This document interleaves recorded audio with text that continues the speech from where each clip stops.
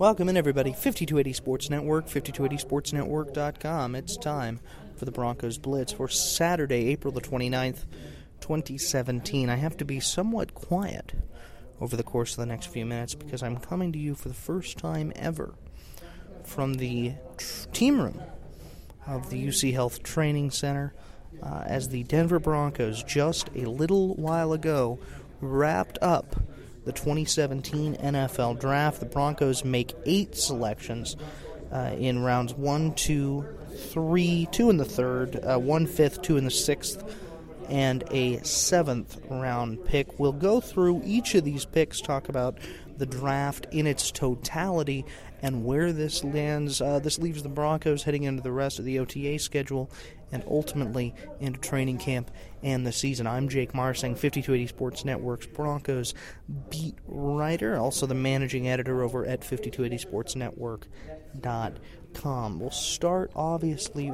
on Thursday night, the big night, the start of the NFL Draft, the selection of Garrett Bolles, the tackle out of Utah, an impressive physical specimen. Garrett Bolles, an athlete, says he wants to play at around 295 to 305 as his ceiling. Look, not a sexy pick for the Broncos. Certainly not a Christian McCaffrey, not a Jabril Peppers, not even a Reuben Foster, who was available at that pick. Instead, the Broncos go with Garrett Bolles, a guy that they clearly had targeted, filling a need that we have talked about here on the show, an absolutely monumental need that they had at left tackle. They get that filled in the first round of the draft. Garrett Bolles fills it. He will come in expected to be the day one starter at that position, and it's certainly he certainly can do the job. I think if you look at the roster right now, he's coming in as the best tackle available on this roster. He's going to come in to compete for that job, and I think he's going to have a really good opportunity to be a good tackle in this league for a long time. I think clearly the Broncos had made their minds up that if he was on the board at 20, they were going to take him. And they were even willing to trade up to 18 to go up and get him. So certainly a guy that the Broncos were thrilled to have on their board. They pick him with the 20th overall pick in the draft. We had full coverage on that on Thursday night in the first round.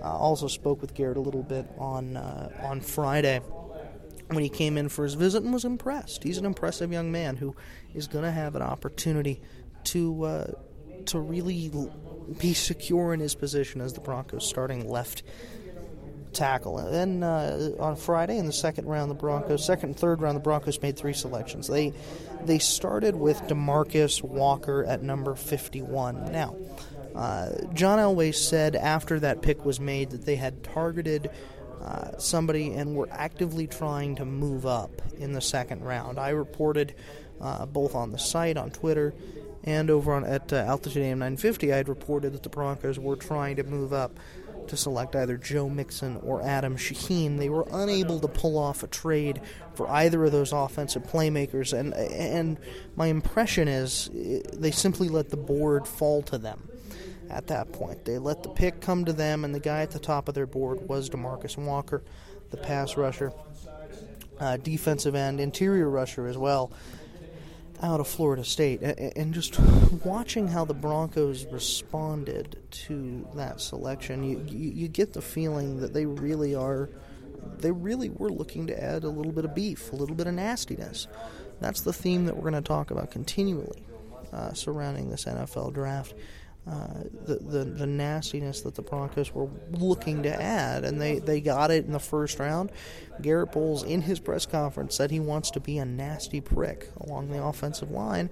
And then in the second round, they get a guy, DeMarcus Walker, clearly not happy about where he was drafted, and he's going to come in with an opportunity to be a really key piece along the defensive line rotation for Denver. So I think a solid pick there. I think they opened up with 2 really solid picks. Now, was it Adam Shaheen? No. Was it, if they had gotten Adam Shaheen in the second round and filled their left tackle need in the first, then that's an automatic A-plus grade for me. Instead, they get a really solid, really productive 16-sack season last year, ACC Defensive Player of the Year last season in DeMarcus Walker, also fills the DeMarcus hole left by DeMarcus Ware. So that's their pick in the second round of the draft. In the third round, they went ahead and grabbed the juice, right? We've talked all throughout this process about the need for the Denver Broncos to add juice. Vance Joseph mentioned it, and guess what? They got it in the third round, selecting Carlos Henderson, the speedy receiver, converted running back turned receiver out of Louisiana Tech. A really physically gifted player. You watch a little bit of him on tape. He's kind of a long strider, dynamic. Talked with Tyke Tolbert about him a little bit today, the Broncos receivers coach. He was thrilled to have the opportunity to pick that guy up. He's explosive with the ball in his hands, makes plays, is going to be a contributor right away. He came into his press conference today wearing Gucci shoes that were about as sparkly as you could ever see a pair of Gucci shoes. So Carlos Henderson, again, another solid pick, filling the need for juice. He's also going to be a guy who can come in and be a kick returner for the Denver Broncos. That's something that they've had a need for quite some time. They had 2 picks in the third round then. Through the first 4 picks, they let the draft come to them. They didn't move up. They didn't move down. Through the first 2 days of the draft, they just kind of let things fall their way, and they wound up getting some very, very nice players. Their last pick of the second day of the draft was Brendan Langley, a cornerback out of Lamar. This was probably, for me, the weakest pick of the draft, for maybe the second weakest pick of the draft for Denver. Langley is raw. He doesn't have great technique. He's as Vance Joseph described him, he's a 6 foot 4'4" 40 guy, and that's where it starts if you're going to play cornerback in the NFL. He certainly has that, but he's got to learn how to play the position. A converted receiver who's out there on the defensive side of the ball now, and he's gonna have to learn a lot. I think the Broncos hope that he can come in and contribute on special teams as well. He was a punt returner at Lamar, and it's pretty obvious that the Broncos were not only looking to add more juice on offense, they were looking to add more juice on special teams as well. They wanted a dynamic playmaker. They're top of the charts big dream target in this draft, as we know, was Christian McCaffrey, the running back out of Stanford. Being unable to get him, they added 2 guys, in Carlos Henderson and in Langley, who can add juice in the return game, can be dynamic, can be fast. I mean, they've got a bunch of 5'8" to 5'10" guys now who can all return kicks, who are all fast. I really liked the second day of the draft for them, which has historically been John Elway's weakest day, but I dug the second day of the draft. Walker was actually probably my least favorite of those 3 picks. Now, on day 3, the Broncos were able to add a considerable amount of sizzle, right? We've talked about sizzle being a need for the Broncos, and they got it. They got a named guy in the top of day 3, when in the first pick of the 5th round, the Broncos selected Jake Butt, the tight end out of the University of Michigan. Now, personally, I'm just happy that there's a guy named Jake on this roster now. Yeah, his name is Jake Butt. That's true, Mark Haas of CBS4, who's making jokes about his name. He embraces it, though. You wanna do this podcast with me, Mark Haas? No? All right. Certainly that's your sizzle pick right there. The story that was leading every television newscast tonight regarding this draft pick was Jake Butt, and that's certainly well worth it. Butt's a talent, man. He's a guy who could have easily been a first or second round pick in this draft and wound up being available in the 5th. But let's talk a little bit about why he was available in the 5th. He's available in the 5th round of the draft because of 2 pretty serious knee injuries. Not just the one he suffered in a bowl game that is going to keep him out until at least August or September, according to John Elway. I happen to think that's a little bit of a assessment of a favorable assessment as I sit here trying to think through the fog of the last 3 days. That to me was a favorable assessment of where he sits at this stage. I think the more likelihood is that there's a chance you might not see a whole bunch of Jake Butt this season, but that's okay. Because when you get him back, you're going to potentially get a dynamic offensive weapon in the middle of the field, which is something that I've said the Broncos need for some time. He's a very, very, very good player in a very, very, very good tight end class if he's able to get right. Now, you worry, because he's had 2 ACLs, one in both knees, that he might just happen to have a little bit of a durability issue, which you don't certainly want to see out of a guy that size. But I think the odds are that once he does return, he'll be a really good contributor for the Broncos at a position of need. And once again, it just shows that throughout this draft, it's John Elway right there. He's sitting with a box, and he's just checking off needs as he goes. Jake Butt, an A-plus pick, in my opinion, especially considering the value. Then let's talk about these last 3 picks: Isaiah McKenzie, D'Angelo Henderson. 2 of the last 3. We'll save the last one for last. The guy that I really want to talk about is D'Angelo Henderson, but on Isaiah McKenzie, it was a little bit of an interesting pick. I don't know that all of these draft picks are going to wind up making this team, and if there's going to be a guy who doesn't, it's probably Isaiah McKenzie, only because it's a double dip, right? They draft Henderson in the 3rd round, who's a speedy wide receiver who can also return kicks.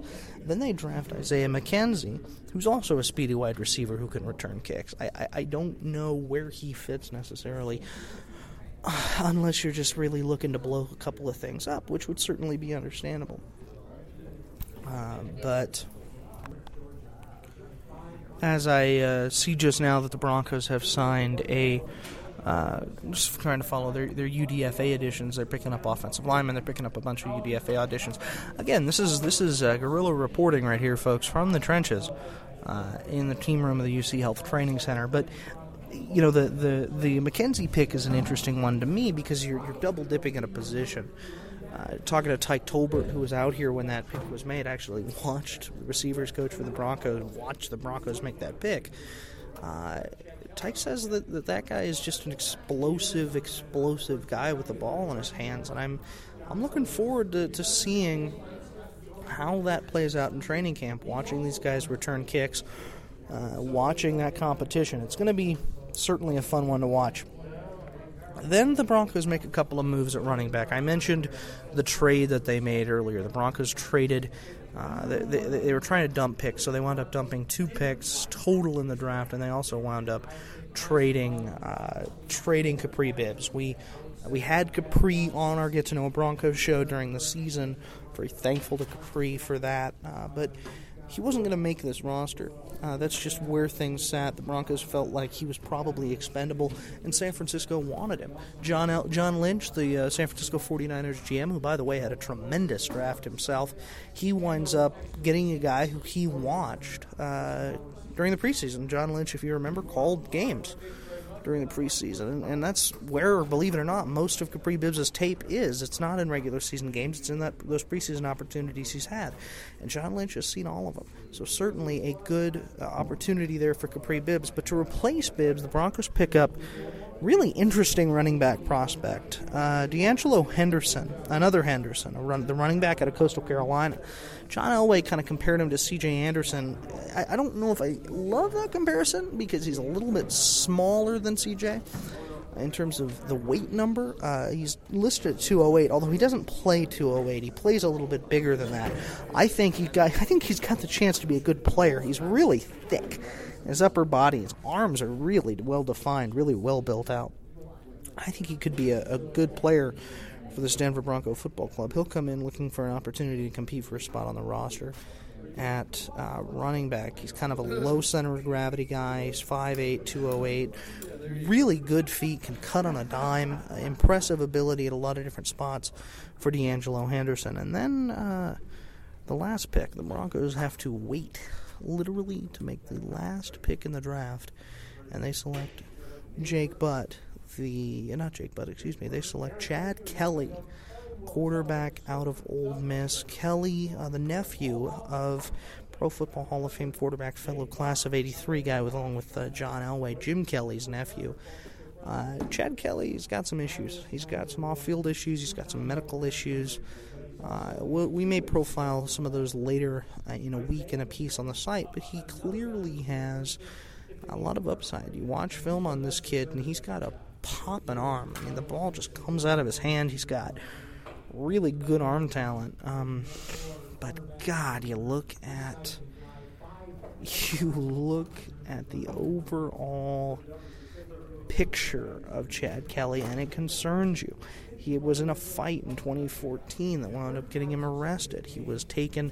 Dabo Swinney kicked him out of Clemson for the issues that he had. The first question to John Elway about Chad Kelly was about these off-field issues he had. John gave a pretty good answer, saying, I called Jim. I trust Jim on those sorts of things. And that's a pretty good. That's a pretty good endorsement. I mean, you can't necessarily take a whole lot more than that.